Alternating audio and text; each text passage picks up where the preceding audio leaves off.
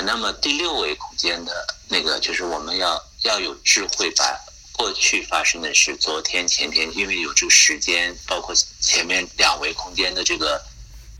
积累，然后到第6维的时候，你一定要善于总结，善于去思考，善于去发现，然后去感悟，然后再一个就是要把自己打开，让自己的身体流畅，因为第6感不是神秘的，就是第6空间不是神秘。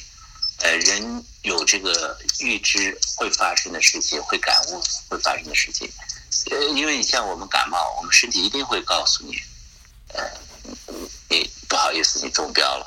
你有问题发生了，对不对？不会是一点感受都没有，你就一下就倒下了。那都是属于就是我们因为身体的这种各种的问题，或者是以至于让我们这些本来敏感的东西都不能够敏感，感受不到。这1到7的7维空间就是人任何一个活人，这就是说他是一个完全健康的人的话，他都应该有的东西，而不是说外面给他的。我们人是活在这样子的空间里的，虽然眼睛能够看到的是三维空间，能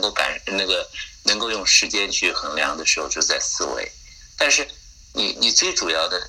这个人他活着，他是个活体的时候，他就一定能够会去想昨天、今天、明天、未来会发生的事情。所以第6感是根本，就是第6维的维度的空间和咱们说的第6感，这个都不神秘的，因为我们是一定要是通的。你通的时候，你就会和自然的这种连接，你就会知道更多的智慧，更多的这个能量场，会发现你一旦到第7维的时候，你不可能只停在第7维，你一定会感悟到这个临界的东西，你一定感觉到那个啥之上的啊。你说，所以说是这样理解吗？就是